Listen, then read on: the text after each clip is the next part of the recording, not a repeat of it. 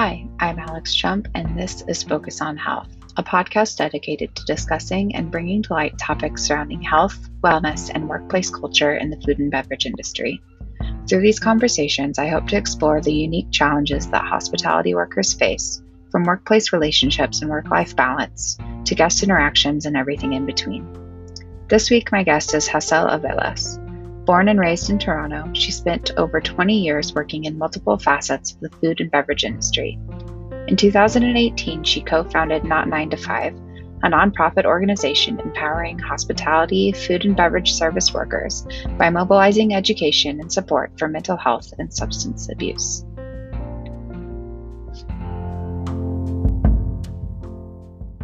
All right, I'll turn on my little radio voice.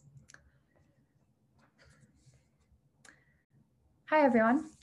I'm Alex Jump, and this is Focus on Health. Today, I'm joined by Toronto native with over 20 years of experience in marketing and leadership in the food and beverage industry, Hassel Aviles. Hi. Hi, Alex. Thank you so much for having me today. I'm so happy to have you. We've worked together a handful of times throughout the last year or so, and I've really only gotten to know you over the last year. And I don't know if people listening know who you are. So I'd love for you to just take a second to tell everyone who you are, what you do, what makes you so awesome, because you are so awesome. And I guess we'll go from there. Oh, you're awesome. I so appreciate that. And I've loved getting to know you and LP and getting to know what Focus on Health is all about as well. It's so nice when that happens and you meet other people that, you realize are like your teammates, but you didn't even know they existed before. It is genuinely one of my favorite things about our industry and our community. Obviously that we focus on some heavy topics in this podcast and at FOH in general. And as people are going to learn as well with Not 9 to 5, what you do, but there are so many beautiful things about our industry. And one of them is just the connections you get to make with other amazing people who share your passions. I couldn't agree more. Yeah, I couldn't agree more. And shout out to Laura Green of Healthy Pour who introduced us. Yes.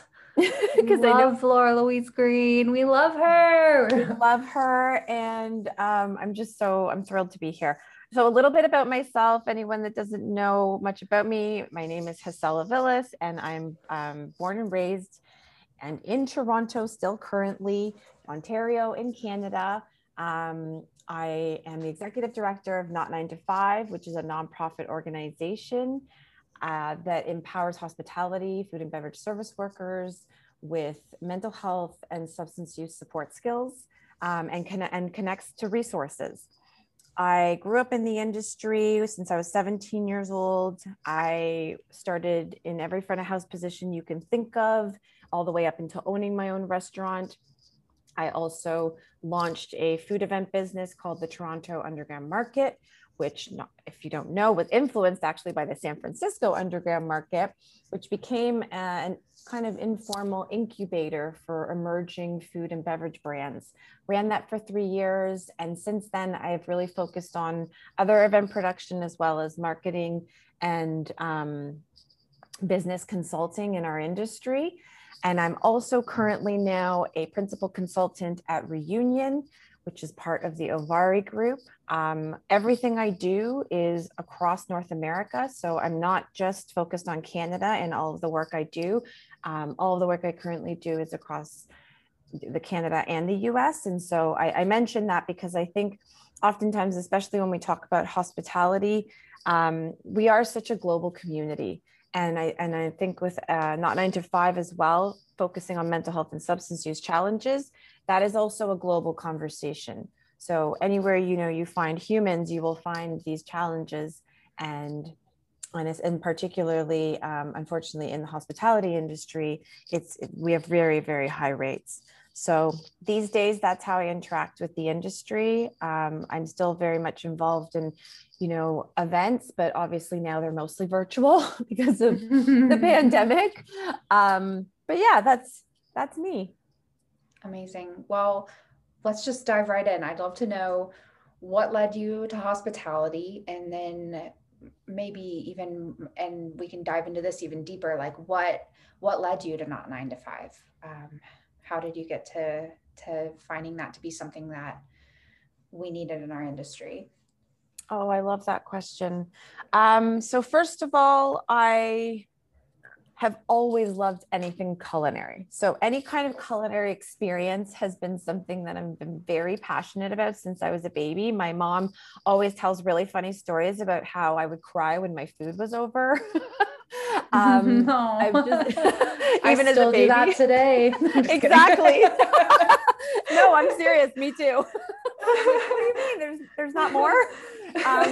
And now as an adult, obviously that's carried into beverages. And so, it's not just, any kind of beverage, not alcoholic, non-alcoholic, and any kind of culinary experience. I'm very, very passionate about that and always have been and always will be. So that is at the core of my passion. What led me to hospitality was it was getting me closer to culinary experiences. And when I first started, though, I came in blind. I didn't really know what I was signing up for in terms of working in hospitality and food service. I just knew that I loved the fast pace. I knew that I loved talking to people. I knew that I loved, like I said, food and beverage products and the whole experience of it. And quickly, in the first couple of years, I started to realize that there were some things that were very particular to our industry. And especially about year 5, so I was in my early 20s by then, I started to dabble into other industries and like more office work environments and realizing the difference between that work, my job at this work environment versus my hospitality job in this other work environment, and the massive differences, the stark differences between the two. And that carried on for years and years and still does. Like still to this day, for example, I'm a principal consultant in this management consultant firm, and I see the huge differences between that job, and the way I interact with the industry through Not 9 to 5. So what led me to Not 9 to 5 was that for, I want to say close to 10 to 15 years, I lived with depression and anxiety while suffering in silence. And I had a lot of shame and stigma around that. I hit many rock bottoms, all the way until, unfortunately, even having, suicidal ideation. And all of these experiences that I had, I never felt like I could share them in a really supportive way while I worked in hospitality. And it just felt like the elephant in every room, because it wasn't just me. I was also seeing a lot of people around me struggling with not just their mental health, but also substance use. And again, no discussion or conversation or support or resources around these topics. And so eventually in late 2017, Ariel Copeland, who is another founder of Not 9 to 5, he hosted this panel in his restaurant, and I was on the panel. And that night was such an important event because it was the start of opening myself up to talking about these things publicly with strangers. So not just, in the first couple of years that I talked about my mental health experiences, it was only close friends and close colleagues. But then that was the first time I got into a room and just talked to a room full of strangers about it. And after that, I made it my mission to continue that conversation. And in early 2018, we launched Not 9 to 5 as an initiative for the community. And it was an Instagram account, and it became a website. And then, throughout the last couple of years, we eventually incorporated into a nonprofit organization. That's awesome. And yeah, thank you. I was going to say the one last thing. I see my work with Not 9 to 5 as a love letter to my 20-year-old self, and as a way to share the things and talk about the topics that I wish I'd had around me at that time when I was struggling the most.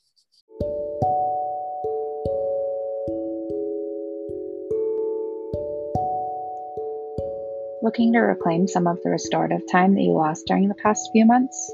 Be sure to check out the pre-shift meditation series brought to you by Beam Suntory's Bourbon Time. It takes place on the last Monday of every month at 3 p.m. Eastern Standard Time, now through September.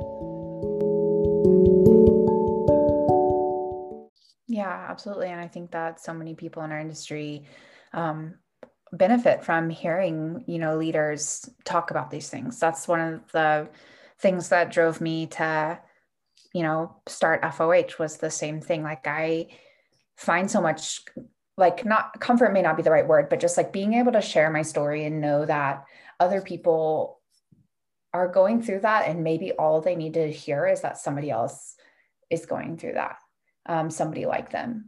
And on top of that, I think that our industry and plenty of industries, I think, in the world, like, but in F&B, we idolize people that work for, certain companies or certain bars, or have won certain awards or won certain bartending competitions. And it's almost like this celebrity status where like we, and social media obviously makes this like just a total disaster, but, like letting life seem like it's just perfect.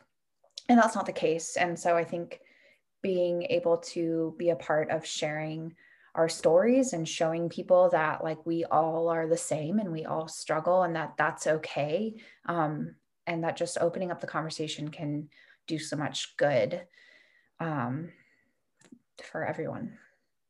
Agreed. Yeah. But, so you said that Not 9 to 5, y'all basically founded it early 2018. So that's 3 years ago.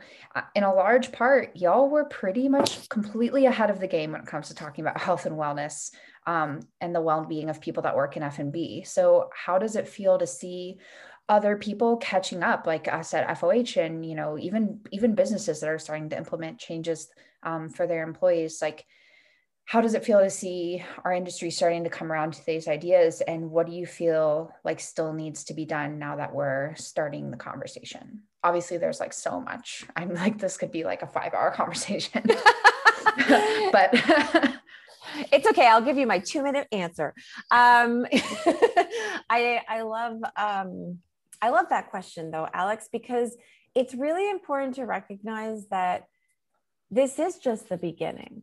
And that there's so much more to do and to unearth and to focus on, to keep going. And anytime that you start anything in the beginning, you have to acknowledge that you're going to make mistakes, that there's going to be so much you don't know, that there's so many ways to do this. And I love that there's more organizations now. I love that FOH exists. I love that we have so many other friends across the globe now. It's not even just in North America, building partnerships with organizations in the UK and beyond. And so, like I said earlier, this is a human issue. So anywhere there are humans, that you're going to have these topics show up. And how does it feel? I mean, I'm not going to lie. The first 2 years up until the pandemic really felt like I was at times screaming into the abyss.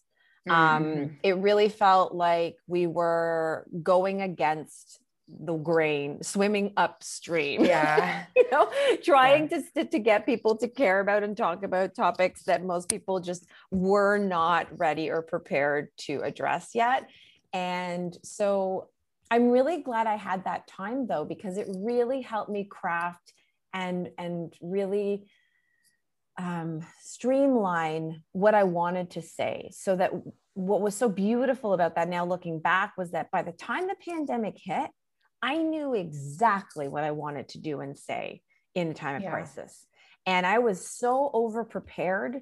Obviously no one's prepared for pandemic, but I was so over prepared to talk about mental health and substance use that in the hospitality industry, that it wasn't a first for me last year, and also 2020, we're still going to feel the ripple effects of that global trauma and collective grief that we're in for many years to come. But for me, myself, just as a person, it wasn't my first crisis. I've had many crises in my life through either losing people through grief, or just suicide. I've lost people in many different ways that were very traumatic. I also have a lot of trauma in my life. And the hospitality was a huge part of that trauma, unfortunately. And so I felt that 2020 is always going to go down as such a juxtaposition of emotions and feelings, because for what I realized very quickly in the first couple of weeks of the pandemic was that this was going to go on for years. It didn't take me long to realize that this was going to go on for years. Just because when you start reading about natural disasters and other past pandemics and plagues and things that have existed, none of them to this scale ever were quick and done. So immediately we moved into, how to create industry specific resources and how to start, bringing people together online, because it was one of the only ways that we could communicate messages out, and knowing that we weren't going to be in person. And I also very quickly put together, unfortunately, and it was a very, very traumatic time, those first couple of weeks and months. Once I put those pieces together, it was like putting together a puzzle and looking at the puzzle and being horrified by what you were seeing. It was a recipe for disaster when you have isolation, hospitality workers that are used to go, finally stopping, and being alone at home, and knowing that isolation is the enemy to mental health and addiction, and knowing that forcing people to stop is traumatic when you're used to constantly being busy. And so it was, it's been really wonderful, though. At the same time, it's so weird to feel things that are awful and amazing at the same time. But it has been really incredible to see the topic of mental health and substance use and hospitality get so much attention since the pandemic started.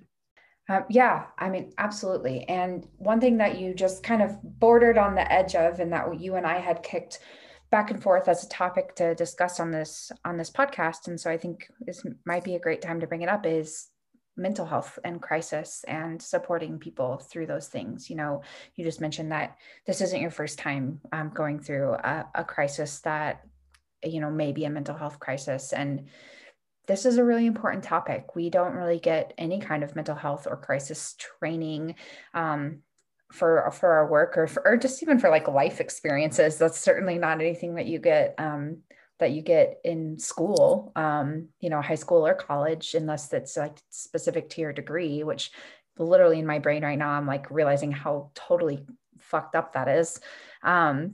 But on top of that, we like, wow, I totally agree. Wow. Yeah. But we work in a really emotional industry, and we add fuel to the fire because we're dealing with substances. What advice can you give to people listening who they might themselves be going through something that they need help with, either personally or with a friend or a coworker or a family member? Okay, so I love your question. I think that too often we don't ask this question and we don't prepare. Oftentimes in the hospitality industry, we are very reactive and not very proactive. And why I say that is because, for example, for physical safety, we have a first aid kit in our kitchens if someone cuts themselves, or at the bar if someone cuts themselves and needs, some first aid. Unfortunately, we very often do not have the same when it comes to mental health. And right. I was very lucky to, in January of 2020, before the pandemic, I took mental health first aid. And for anyone who doesn't know that, I highly encourage you to Google it. MHFA, Mental Health First Aid, is a wonderful program that you can take, and where you get very immersed in all of the topics to do with mental health, and in terms of crisis and how to support someone through it. Now, having done that course, I very quickly realized that in our industry, we don't necessarily need all of that education and training. The other, kind of hesitation I had with the program was it was very expensive and it took really long to do. And so we had already started down the path of like, how can we create something like this that's more like real talk language and focused on the primary concerns of the hospitality industry? Because we'd already been doing surveys and research for 2 years, kind of capturing all the data around what are the primary concerns, like what are the main challenges that we see in this industry. And so by the time the pandemic hit, we knew that's what we wanted to do. We wanted to focus on getting the funding to build a course like this out and being able to share it with our industry. I'm really happy to say that we were able to do that. It was out late last year for free, and we're currently revising, and we'll be launching a new kind of an improved version of that course later this year. And it's meant to really focus on exactly this question that you ask, Alex, is like, what do I do in those moments and how can I support someone? So the first thing I would say is you really need to prioritize active listening. You really need to develop those skills. You really need to understand what active listening is. And ultimately, in one sentence, active listening is listening to understand, not to respond. So oftentimes people listening when someone's speaking are thinking of what they want to say next, or are thinking of other things in their own lives. That's not actively listening. The other big differentiator is listening with your mind and your body. So you're looking at the person, you're facing the person, you're not on your phone, your hands are at your side. You're not distracted by some other action that you're doing, but you're actually really focused on what that person is saying and trying to understand what they're saying. Again, that does not mean you have to agree with what they're saying. That does not mean that you have to share your opinions about what they're saying. It really is just about understanding what that person is sharing. So I would say that's the first thing that is the most important to understand. The second really important thing to understand when trying to help, and this is trying to help anyone through, is that you're not here to fix a problem. You're not here to find solutions. You're not a counselor. I mean, maybe you are. Some people are licensed professional counselors out there, like Laura Green we're talking about. But most likely, if you're working in a bar or restaurant or a cafe or any other hospitality environment, you're not a counselor. And that's not your job in your workplace to provide that for your team or your colleagues. So what that means is, like, in the same way, Alex, if you and I were working in a kitchen and I sliced my hand open, I would not want you to be stitching me up, or if I broke my elbow, I would not want you to be casting me up. I would want you to help support me to get me to the help I need. And so for mental health, it's the same thing. You have to understand that you're not the one that's there to do the quote unquote, cure or help or fix or treatment. You're not the treatment. You're not the recovery path. You're just someone to support the person to get them to the help that they need. And so that's the biggest thing to understand, is that, it's okay that you don't know how to talk about these things or don't want to talk about these things, especially as an employer. It's actually, not your place to be asking people for why these things are happening. It's your responsibility is just to support the person during that time, and get them and accommodate them and get them to, a place where they're getting the help that they seek and need. And so oftentimes that's more questions than answers. That's more probing questions and getting curious than offering solutions in any way. So those are the two main things that I wanted to highlight, in terms of supporting someone else. Yeah. I really appreciate that. I don't know if I've ever, I feel like oftentimes or we hear, the whole, you're just here to listen, but being able to put it in the perspective of comparing a mental health crisis to a physical health crisis is so helpful for me. Because it's if somebody cuts their hand, they're not looking for you to fix it. They're maybe you might be providing a solution in that you can help them get to the doctor's office, but that's really the extent of the solution that you can provide. But you're there to support them, right? So it's the same thing with mental health. It's okay, if somebody is struggling with addiction, for instance, you're not there to solve their addiction and, be their AA. You are there to help them get to where they need to go. Absolutely. And a big part of that is asking those important questions. So in the same way, if I broke my elbow, I'd be like, if you broke your elbow, for example, and I'm here to support you, I would be asking you, Alex, is there someone I can call, that you want to be there to support you? Am I okay? And asking for consent around these things is also something that people often miss. Is you cannot just walk into someone's life and day and space and start getting into very large, questions about their mental health challenges, or their substance use or their addiction struggles. This is something you need consent on. So asking someone like, hey, is this a good time for me to ask you a few things about whatever the topic is?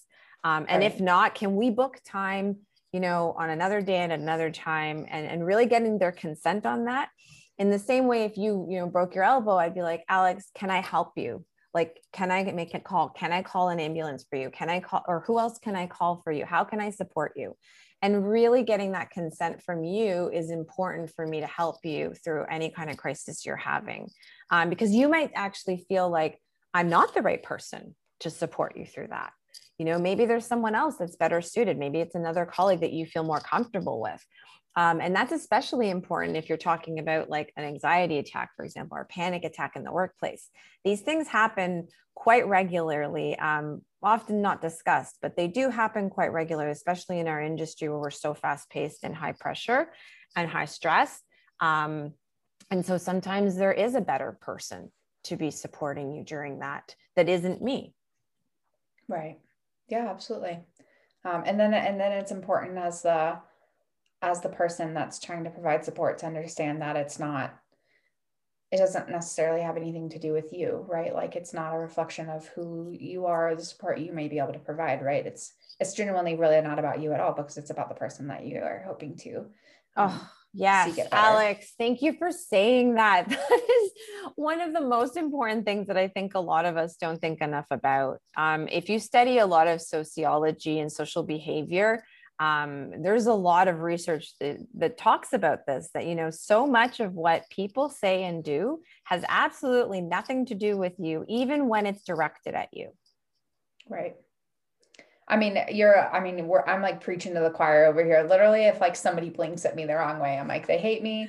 Like I have done certainly everything possibly wrong in the entire world that I could have done. I'm the world's worst person that, like literally, and it's like, this year has been like a huge focus for me to shift that from like internalizing it and like thinking about it in a me way, and rather remembering that every single person in the world is living a life.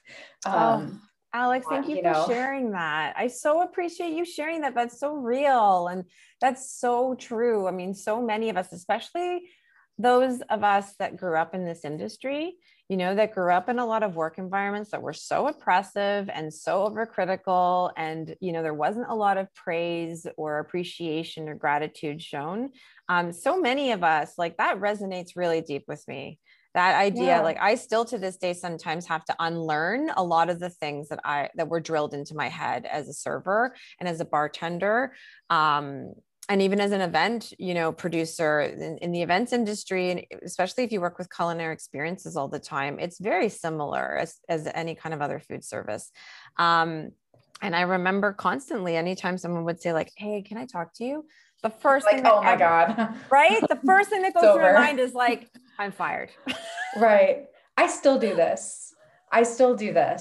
And I've, been working for the most supportive people. Like, I know our owners are so supportive. My general manager is so supportive and open. We have meeting cadence and structure. Like there's, there is an organization to the way the business operates. And literally 2 weeks ago, our general manager was like, hey, this was probably on Saturday night. He was like, hey, this coming Thursday, can we go get breakfast? I want to talk to you about a couple of things. And like, I went home and I was like a disaster. I was like, I'm going to get fired. Whatever, X, Y, and Z. And then I literally have to like, talk to my partner about it. And then on top of the fear that I am going to get fired, I'm also worried that my partner thinks that I'm being annoying for being afraid that I'm going to get fired. So it's like this whole mental maze of me thinking I'm going to get fired with no evidence. And then also assuming that my partner thinks I'm annoying for caring or being concerned about it, also with no evidence. And so, it's like this whole thing. And then it's like, that's not how it would go, because I don't work for people that do it that way anymore, So yes, like the whole unlearning ways that you've been conditioned and trained. It's fucking tough. It's so hard. Oh, it's so fucking tough. It's so hard. It also, just for anyone listening who might also feel like this resonates for them, it also takes so long. So it's really, really important to remember that, you know, your unlearning, my unlearning, like I've been at this for years. This is not new for me. I've been in therapy for years. I've been working on unlearning a lot of the toxic, you know, influences from the hospitality industry for years. And I still catch myself, you know, knee jerking, defaulting to some of these things. The good thing is that now there's a lot more space between me and an experience. You know, back in the day, if I was experiencing something, I took it as gospel. I took it as like, this is fact. And then obviously now many years later and decades of therapy and meditation and so many other things that I do for my recovery and my health and are part of my treatment, I now understand that what I feel is not always a fact, right? And that not all thoughts are real. And so I now really have worked on creating space between me and any experience I have, so that who I am and what I experience are two very different things. And so although I may be experiencing this anxiety around, oh my God, I'm fired, or like everyone hates me, or I fucked up on some way, or, you know, this person doesn't, you know, want to talk to me anymore. All of these thoughts that I may be having, all these feelings I may be having, they're valid. They're very valid, but they're not always based on facts. Boy, these sentences like literally have tears in my eyes. I'm like trying not to get emotional, but it's so true. Like, so one of my last in-person therapy appointments, which was about a year or so ago at this point, a little over a year ago, I had a conversation about this stuff with my therapist. And I mean, it's obviously, something that we talk about a lot, but in this particular appointment, at the end of it, she had me pull one of my business cards out of my wallet, and she wrote on it, "What do I know to be true?" And she had me keep it in my wallet and pull it out anytime that I was feeling that way. Because, you know, it's like, what do I know absolutely to be facts? What do I know to be true? The rest, I don't know to be true. And like you said, they're just thoughts. They may not be rooted in any reality at all other than my brain.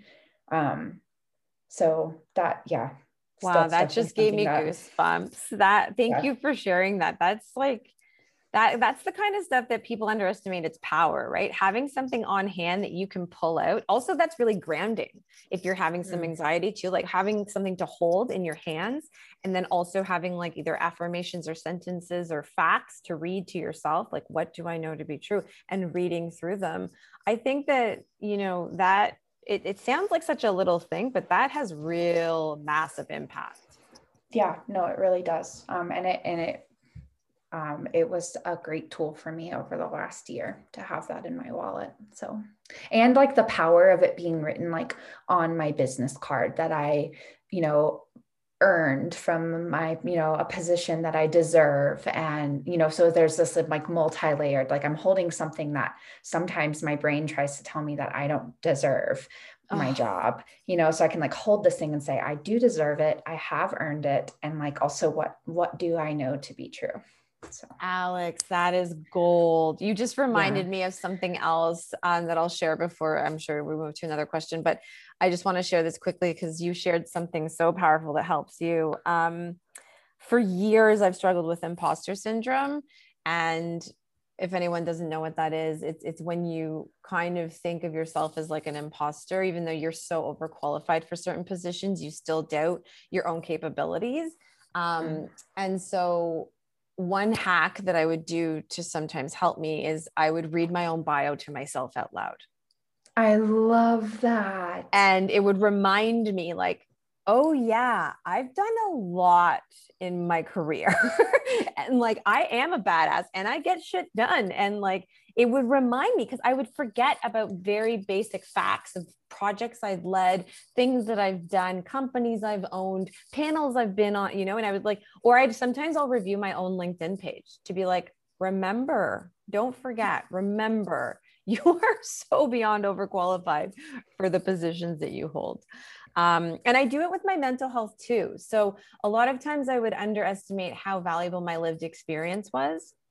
And I would always be like, and this happens with my therapist often, is I'll lean on them for things, but they always, like the good therapists that I've had in my life have always reminded me that my decades of lived experience with depression and anxiety, and struggling with suicidal ideation or substance use challenges, like all of these are massive, massive, massive, foundation for understanding my own mental health, and that I am an expert of my own mental health. I'm not a mental health expert, but I'm an expert of my own mental health experience, and kind of validating and remembering that, like, what I feel and think, my own intuition is much more valuable than I thought for most of my life. Yeah. Oh, that's beautiful. Thank you for sharing that.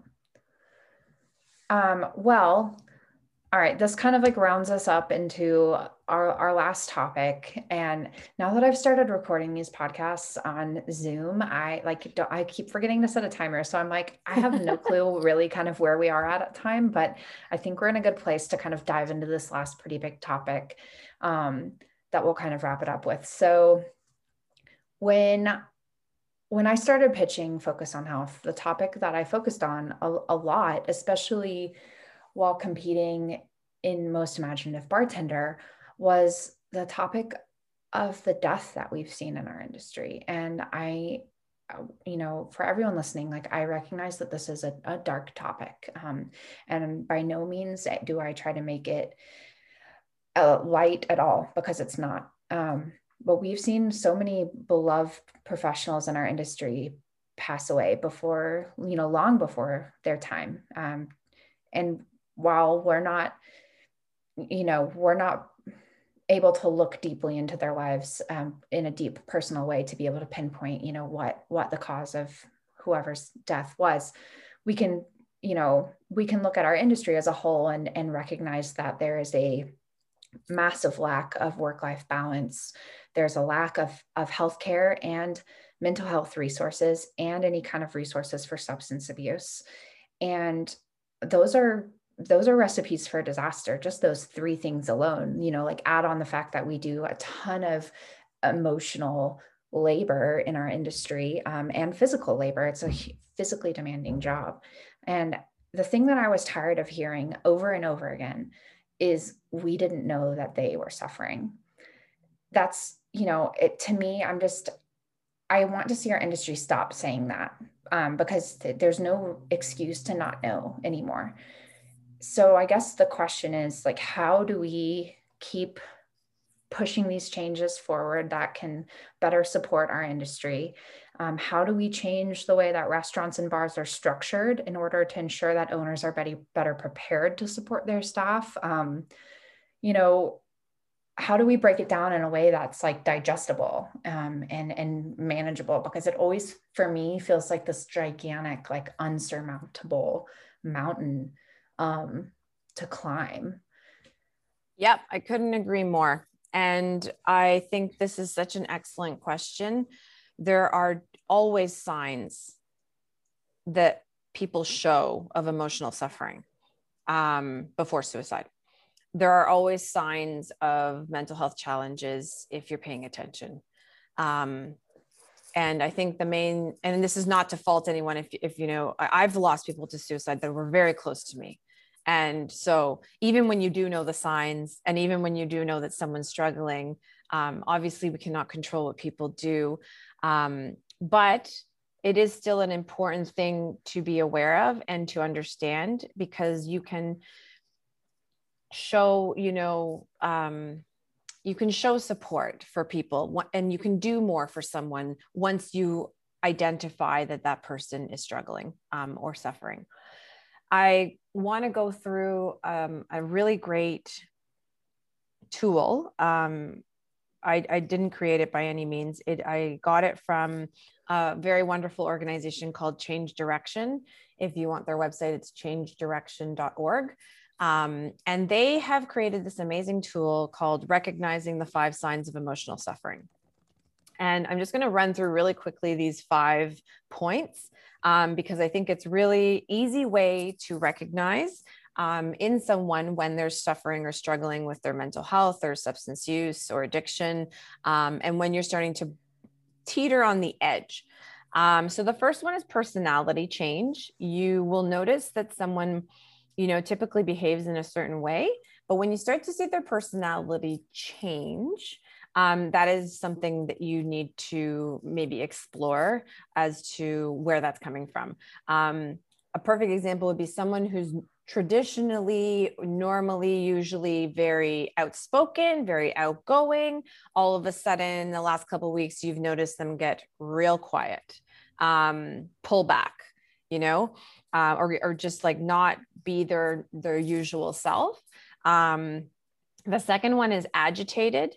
So when you start to see, people that are often angry, anxious, agitated, or moody, especially if they're uncharacteristically this way, that is something to notice and to, again, keep an eye on. When someone has a hard time controlling their temper, or they seem irritable or unable to calm down on a regular basis, when you see people in more extreme situations, you'll see that they're unable to sleep, and they may even explode in anger at something very minor.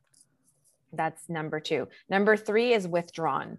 When you start to see people withdraw or isolate themselves from others in a very significant way. So obviously, listen, sometimes people want their own space and time. That's absolutely acceptable and understandable. But when you start to see it happen much more than, usual, someone who maybe used to be socially engaged, but starts to pull away and stops taking part in activities that they used to enjoy, that's something to really pay attention to.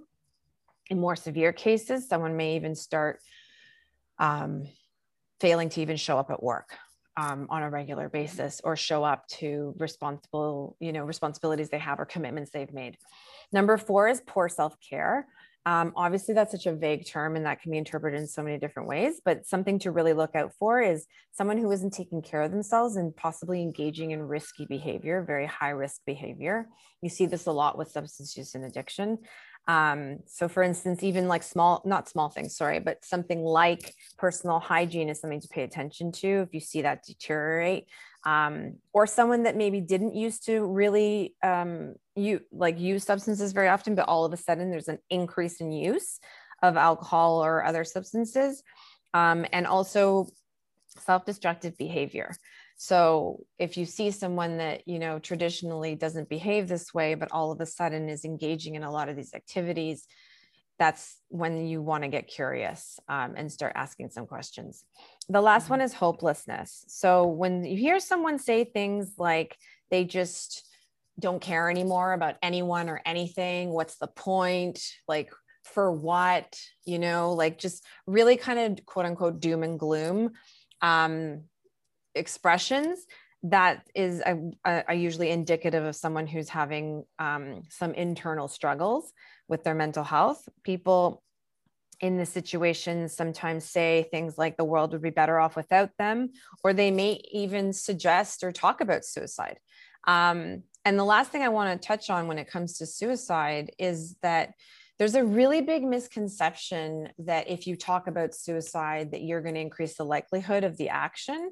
That is absolutely not true. There is so much research and studies that show that it's actually the complete opposite. If you find yourself in a position where you feel comfortable with that person to bring this up, you are doing them a favor, because what you're showing them is that I care enough about you to ask you about this. Right. And I'm actually taking the time to ask you directly, have you thought about harming yourself? Have you had any suicidal thoughts? Have you had any struggles with thinking about suicide? Like, however you want to word it, everyone speaks differently. I highly encourage you to word these things in your own way. I wouldn't suggest that you bring a script or anything like that. It really, the more genuine and authentic you can show up for the person, the higher likelihood that they're going to really feel comfortable sharing with you. And so what happens often is when people are asked directly about suicide or their own, emotional suffering, is you're subconsciously showing that person that you care. and that they're important to you, even if you don't say those words. You're showing them that with your actions of, asking them these questions. And so, there's no way, like I said earlier, to control or manage how someone else behaves or acts, but there are definitely things that you can look out for and do if you have, feelings of concern. And the last thing I'll say on this topic is that if you have feelings of concern, you're probably right. So there's no harm in asking someone, hey, are you doing all right? Or like, what's going on? Or, even just expressing your concern, like, hey, I'm just a little bit concerned, because I noticed X, Y, Z, whatever you notice. Because oftentimes we're so scared to say the wrong thing or to make someone uncomfortable or for ourselves to even feel uncomfortable. But what I really want us to remember is that it's worse to not say anything at all. There's more harm caused and more damage that can be done by not addressing something than there could possibly be by trying and maybe saying it in the wrong way. Absolutely. Yeah. I did have the opportunity to take a suicide prevention course a year and a half ago here in Denver. And that, is the one thing that certainly stuck with me is that fact that it is not harmful to ask at all. Similarly to people struggling with addiction. It's not harmful to ask. No, not at all. And actually, it will probably mean a lot to that person that's struggling, that someone's taking the time out of their day to get curious about how they're feeling. This tool that I just ran through and many other tools are available for free to download from a link that's it's on our website. If you click for the primary concerns course, it takes you to the page where all the tools are available for free to download as PDFs. And I'm happy, to share that with you, Alex, and anyone listening, that I think there's about 15 tools available. And the idea with sharing these tools is that like anyone can use them, right? And that you can just keep them on hand for any time, that you're in a situation, or even share them. Like I've had even managers tell me that they email them to their staff so that everyone has them on hand.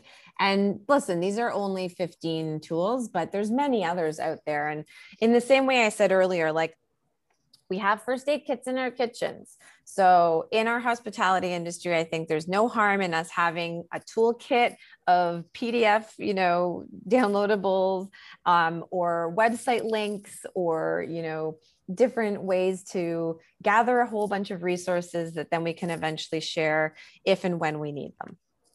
Yeah, absolutely. I went ahead and pulled up the website, so I'll make sure to include it in the bio of this episode so that people can go to it and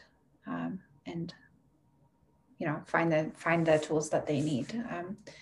Thank you so much for sharing that information. And I think that we should wrap it up today with just like one little question, and feel free to dig in as much or as little as you want. But what do you hope to see for the future of F&B? And what are like maybe the one or two things that you're fearful will not happen? Oof, big question. And that's it's a big question, but we can maybe like kind of bullet point it out. Yeah. And yeah, maybe absolutely. There'll be a part two of our episode. Okay, so the first one is a quote I use a lot, and I'm just going to read it out because it really sums up what my hope is, what my vision is, where I start to see us moving in this direction is, this is my quote: "There is so much emphasis on the sustainability and ethical treatment of the ingredients that we use in our menus. I'm trying to push us to have the same focus on the sustainability and ethical treatment of the people producing, growing, serving, creating, and cooking everything we consume." And so Thank you. And so for me, it really comes down to remembering that people are the biggest asset of the hospitality industry. And just really remembering that labor is not a problematic line item in your budget. People are assets. You need to invest into your assets. You do not deplete your assets. There is an ROI to workplace mental health, and we need to start and continue to move, the dial in that direction. The second part of your question was the fear. So I think that, I feel a lot of hope because I do see things going in that direction. But my hope is always side by side with my fear. I think that the work that I do with Not 9 to 5, I think the work that a lot of us in this generation, like Focus on Health and so many other incredible organizations like Healthy Poor, and all of us that are trying to really highlight these concerns, I really see our generation as preparing the soil and planting seeds. And, my hope is that over time we, can pass on to the next generation of like watering. I don't know that I will reap the harvest in my lifetime, of seeing all these changes come to life, to seeing a hospitality environment that isn't oppressive, to seeing workplaces in food service that aren't causing harm on a regular basis to their team. I do fear that these changes are going to take longer than we think they are. And I'm okay with that. I've made peace with that a long time ago because I understand the change cycle and I understand how complicated humans are. And I think that as much as we hope for change in this generation, I do fear that I won't get to see that. Yeah, absolutely. Yeah. That's something I think about a lot. So. Okay, well, it's not just me. No, it's not just you. No, it's not just you. So thank you so much for spending this about hour that we got to chat together with me this morning. And I didn't even mention that, like, this is the first episode of 5 episodes for Women's History Month. I probably could have mentioned that at the very beginning of this episode. But, I'm so honored to get to know you as an incredible woman in our field. And for anybody who's listening to this episode, we're putting out the panel with you and 4 other incredible women owners in our industry. It's coming out Monday the 1st. It's live, but it'll be recorded. So for anybody listening to this, if you didn't catch the podcast, which I'm talking about will be happening in the future, but by the time this podcast comes out, it'll be in the past. It will be available, I'm certain of it, on the FOH website. So thank you for joining me for Women's History Month and for being an amazing person and for everything that you do for our industry. I am so humbled and honored. Thank you, Alex. Awesome. Have a great day and a great weekend. Okay, thanks. You too. Bye. Bye.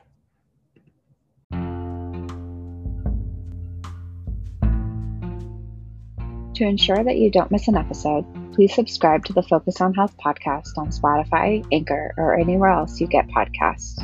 Make sure to tune in every Monday for new episodes, and don't miss No Proof with Joshua Gandy every other Wednesday.